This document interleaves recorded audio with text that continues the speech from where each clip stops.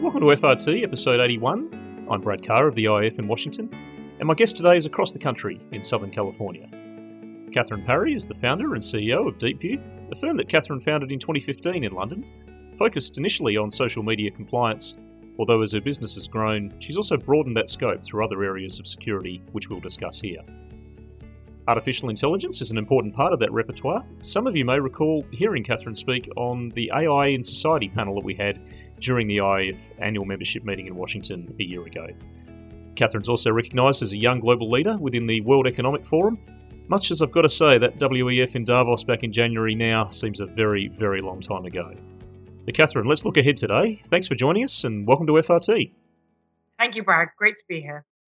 Let's kick off and talk a little bit about your business at DeepView. I mentioned, obviously, social media compliance a big focus, but not all that you focus on. Can you tell us a bit about the major activities and growth areas for the business? Yeah, absolutely. So DeepView is focused on securing communications. We secure social media and digital channel communications. What do I mean by that? Channels like WhatsApp, WeChat, Telegram, LinkedIn, and so on. Our technology works on both public and, if authenticated, private too. So we are an employee privacy-focused platform. So we'll work with an organization, say a bank. They say to their employees, do any of you want to use any of these platforms to speak to your clients? Many of them will, or will be doing so already. And at that point, the recording is set up. But it's important, it's always based on the employee defining what should be recorded. So that's our main product. So it's a fascinating area, and I really want to delve into a number of these aspects further with you. But let's start firstly on the social media security side. And when we were talking recently, you showed me through some really fascinating cases of how hackers might uncover the clues that they need via your social media profile, your social media sharing, things like Instagram photos. So I'm wondering if you can tell us a bit about that. So this has been one of those spaces that has been a very interesting learning curve for us. And it started in 2014 when beginning to look at the business as whether it was an interesting or even viable business. And what kept coming up is so many of the solutions that we look at in the security space were excellent at text, incredible at looking through the dark web and also the open web for text language. However, the technology to look at photos and videos was incredibly nascent. And the ability to define what a risky, and when I say risky, I'll define that in a moment, but I mean a photo that has got a computer screen on it or a passport in it or a credit card in it. That technology was really non-existent from what we could see. And so the reason that was such a problem is social engineers and hackers looking at these photos and using them to enter organizations. Many people in the security world will talk about social engineering actually being one of the most prevalent ways of gaining access to an organization. And that usually happens through inadvertent data leakage. So an employee accidentally somehow an email they've sent has got out publicly or something similar. In the case of photos and videos, you can imagine taking a photo of your workstation and putting that on the public internet, say Instagram, provides a lot of information for a social engineer to then use to gain access. One social engineer who speaks about this, she's become a white hat hacker. So she's on the side of industry, is a lady called Rachel Toback. And she actually talks about using these photos to gain entry into the organizations. Catherine, you used the term social engineering there. I was wondering if you can just elaborate a little bit as to what you mean by that term in this context.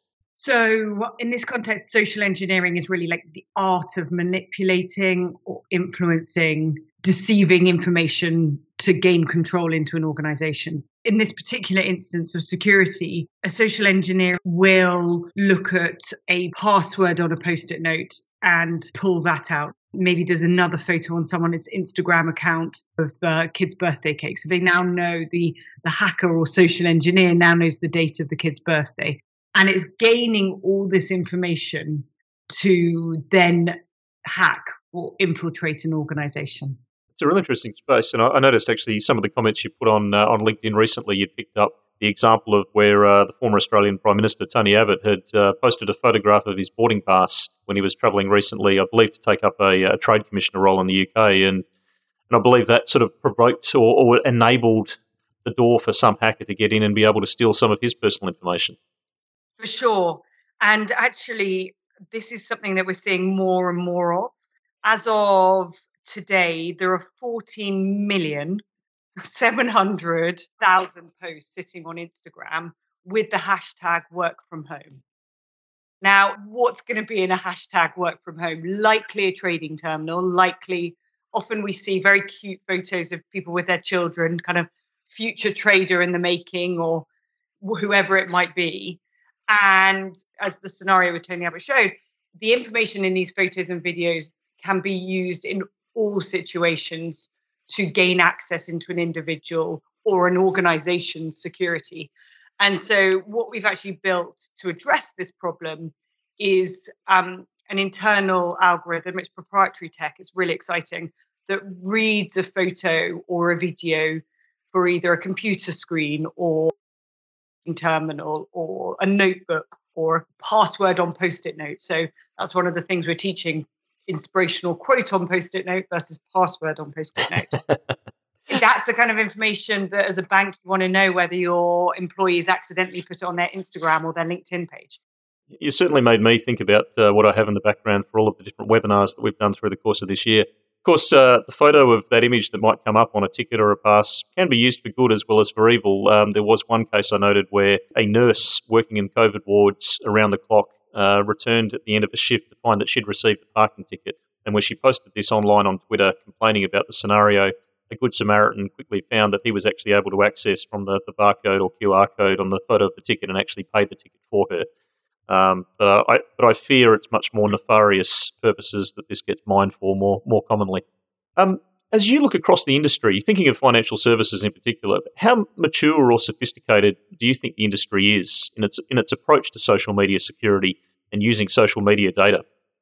I think it's a really interesting point. I think hackers or social engineers are usually focused on a single task, i.e. to hack an organization, right? And so their ability to spend time on that project is magnified versus the resource often an organization will have to defend and keep the walls up. If you can think of a sort of almost imagining the barricade is up, right? And so I think that's the most difficult component that we're looking at is the fact that it's unpredictable to know how an external bad hat may try and gain organizational entry, and meeting or trying to manage the inadvertent data leakage significantly reduces that external threat. Another core part of your business is using AI to help record and archive chat messaging from across different devices and channels. And you mentioned the use of some of the messaging apps as we kicked off. I think this is a really important piece in terms of compliance and conduct risk and things like surveillance, managing for collusion and manipulation, insider trading and the like. But I guess this has become even more important this year. And when you talk about the work from home environment, presumably this, with more remote working, we're seeing a greater proliferation of the different home devices that people are using.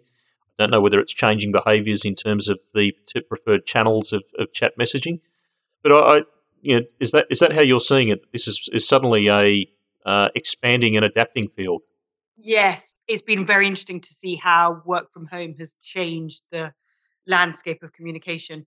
WhatsApp use increased 40% in the first few weeks of lockdown. Primarily, I believe from the people we speak with, clients and friends and so on. WhatsApp is just it's easier to use than text. It has greater functionality. As an example, you can share location more easily, for example, than you can on text, and similar things like that. And what seems to be happening with the work from home is people are relying on more and more efficient communications because the technology at your fingertips is so critical to your communication. Whereas before you might be sitting in a room, it was a different way of communicating and operating and doing business. An individual sitting at their home station has got their corporate phone. They've probably got their personal phone because there's no one in compliance overseeing their shoulder and saying, your personal phone should not be on your desk. They might have their personal iPad and their computer and their work computer station, all in a relatively kind of close proximity.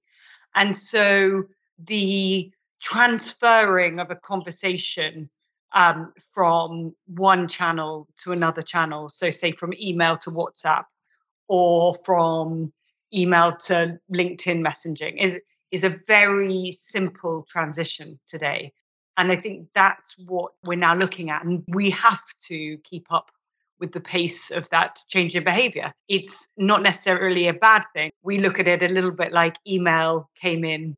So social media is to email what email was to fax. So if you think about it, 5 emails was standard within a bank in the early generation of emails, and everyone would just use those 5 emails.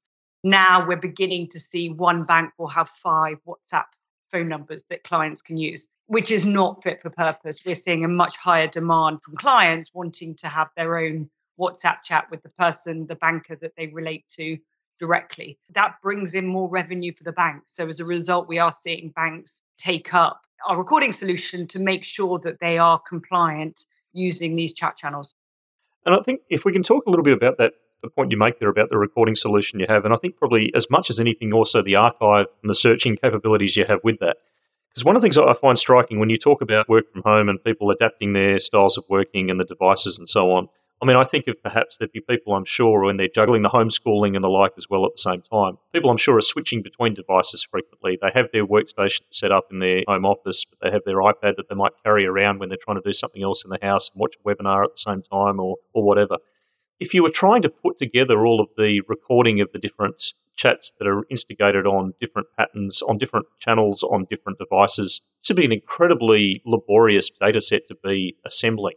I guess a core part of what you've found as a niche and opportunity is about how you bring that together and then make that searchable or how you can mine that data. Is that right? Yes, in part. Exactly. So it does slightly depend on the platform. So, for example, WhatsApp is allocated to a phone number. So you can have it on, say, a mobile phone, and then you also have the web-enabled capability on a desktop. Whereas LinkedIn is much easier to access from multiple different devices. So yeah, the way we work is specific to the platform, but ultimately we are a single platform.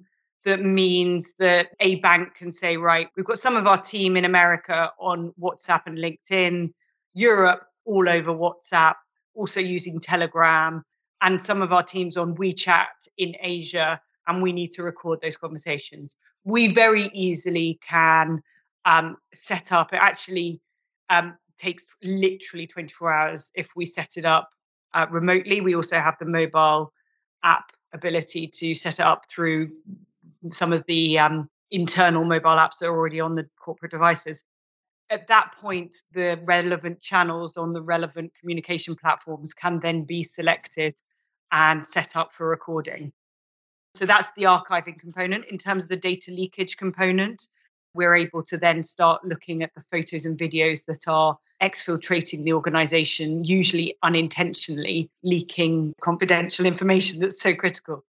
That's where our technology is used to provide real-time alerts. So any photo or video that does get shared with any confidential information in it, it can be removed and taken down. You mentioned WhatsApp, and as you rightly say, it's become an increasingly vital tool in some areas of investment banking, for instance. There was a really interesting case last month with Morgan Stanley staff using WhatsApp. Nothing illegal, I believe, but a breach of the bank's policy, where a couple of traders were subsequently left the firm as a result. I know you follow this case with some interest. I was wondering if there are particular learnings or upshots that you see coming from that one. So I think what was interesting with this particular case was because we've seen cases of people being fired for using WhatsApp. It's prevalent. It happened with JP Morgan at the beginning of the year and other banks previous to that. However, what was interesting about this one was the press reaction in the FT, where the writer wrote, how can any firm who offers a keen insight on today's most critical issues not allow WhatsApp? And I think they may have a point. I think it is now becoming a platform of such wide use that the need to manage it is becoming more and more prevalent. And really, that's where we've now got to focus, is making it usable now. Absolutely. I want to talk a bit about ethics and artificial intelligence more broadly with you. I mentioned at the outset that you spoke on this subject last year at our annual membership meeting. And you made a great point in that discussion about algorithms and bias. And indeed, we've probably seen this issue ramp up again or really come to the fore in a lot of other IIF discussions and DC FinTech Week over the last 2 months about the issues of bias and discrimination with algorithms. And you gave the example of where, for instance, an algorithm might see a man in a white coat as a doctor, and it might see a woman in a white coat as a beautician, perhaps because that's what the people designing the algorithm have been disposed to think. It's a great point. It obviously resonates in terms of the discrimination element and risk, but it also makes me think of a point, and I know I've referenced this on previous FRT episodes, where Kathy Besant of Bank of America has talked about how we learn to drive. And it concerns her when she sees a room of developers working on autonomous cars that would all appear to have grown up in cities. Whereas she grew up in Michigan learning that if you see a deer on the road, on the ice, you don't swerve around it.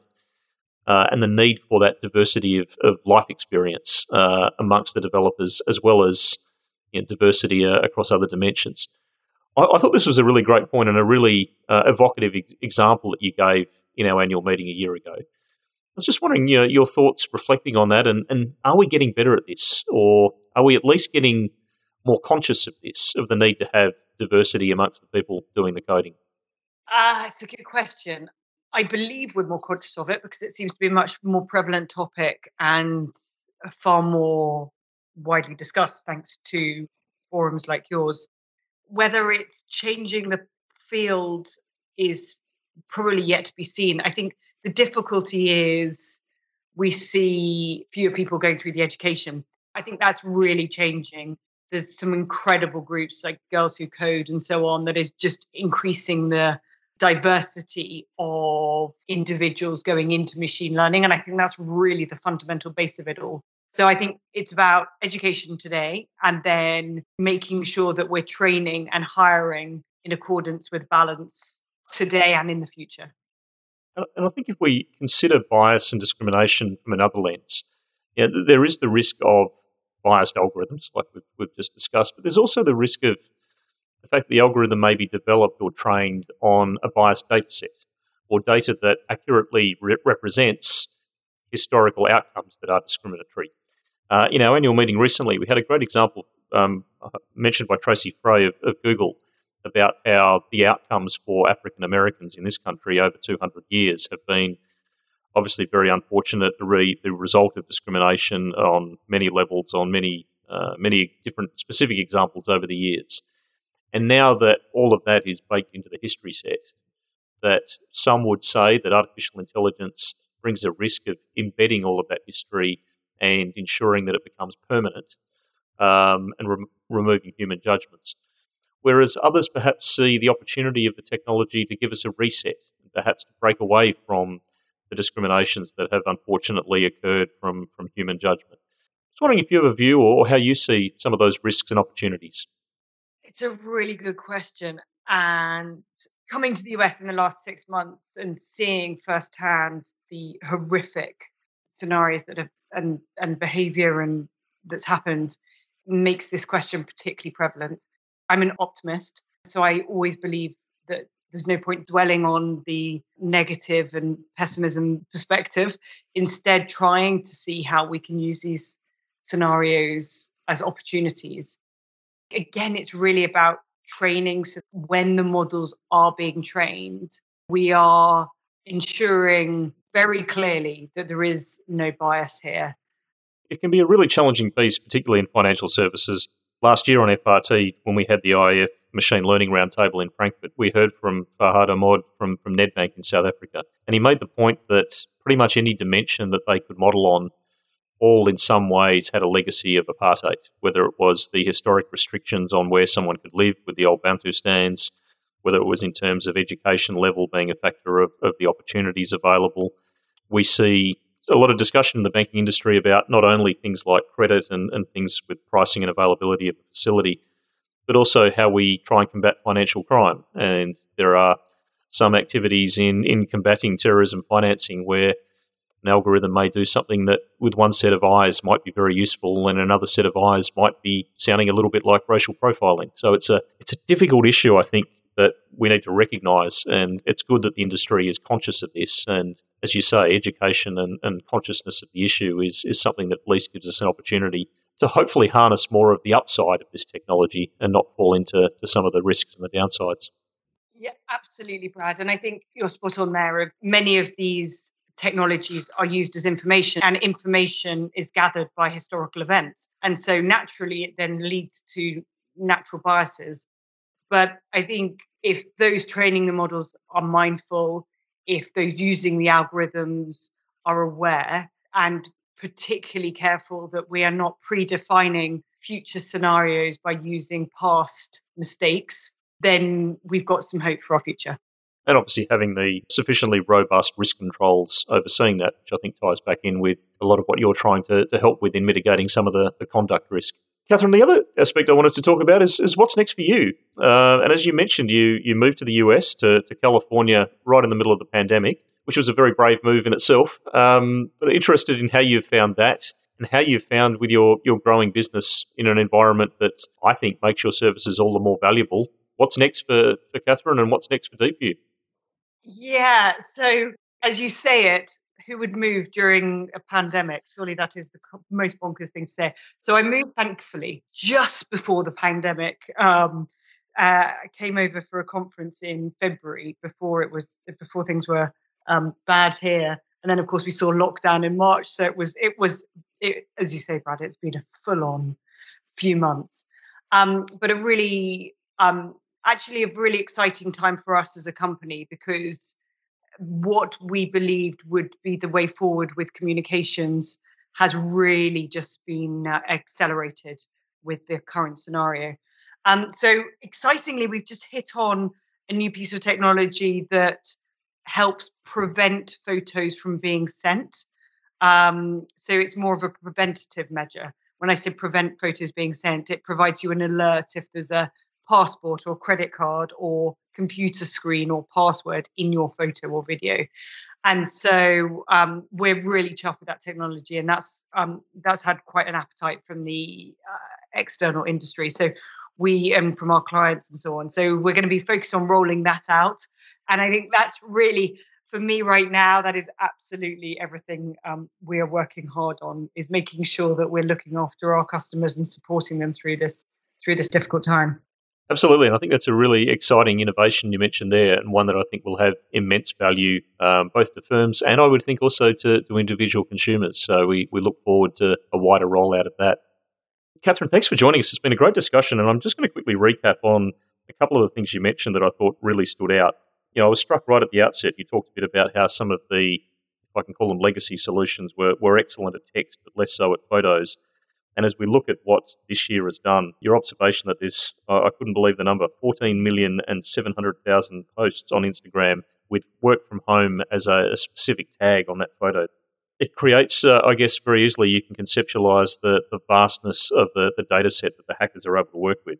As you mentioned, that where work from home has changed the landscape and that WhatsApp's use has increased by 40%. Which is interesting because you would imagine that WhatsApp's value would have been prevalent to a lot of its existing user base already, but obviously that's expanded in that awareness. And as you point out, that it's easier to use than text, and that people are relying increasingly on what are the easier communication channels. I really like the point you made that social media is to email what email was to fax. Fax already seeming like such a very, very distant memory, although it's probably not that long ago. But the rapidness of that transition and how that transition has been accelerated this year, the criticality of messaging systems like WhatsApp, but in particular lines of business, I'm sure, the way that you made the point that you need those kind of applications in order to be able to support clients. And I think thereby you underline very much the criticality of the services and the protections and the controls that enable technology to be supported so that it can work in a way that is both compliant, safe and secure, and supporting good conduct. Catherine, it's been great talking with you, and thanks very much for joining us on FRT. Thank you, Brad. Thanks for having me. Head on FRT. A few things I want to quickly highlight. Next up, we're going to speak with Anton Rudenclaw from KPMG's innovation practice in London on the outlook for the platform economy and the environment for fintech in 2021. We're also going to debrief the IIF Machine Learning Model Governance Survey. Probably pick up some of the points we've been talking about here, some of the techniques and governance controls, particularly within a bank's risk and data management functions, to guard against some of the risks we've talked about, like bias. We've got a great survey of 66 firms from around the world, and indeed the intersections of responsibilities between risk and data management or in that. And we're also going to talk about anti-money laundering and financial crime with Adrian Della Casa, our former colleague who's now back home at UniCredit. Please join us for those upcoming episodes. I'm Brad Carr. Thanks for listening on FRT.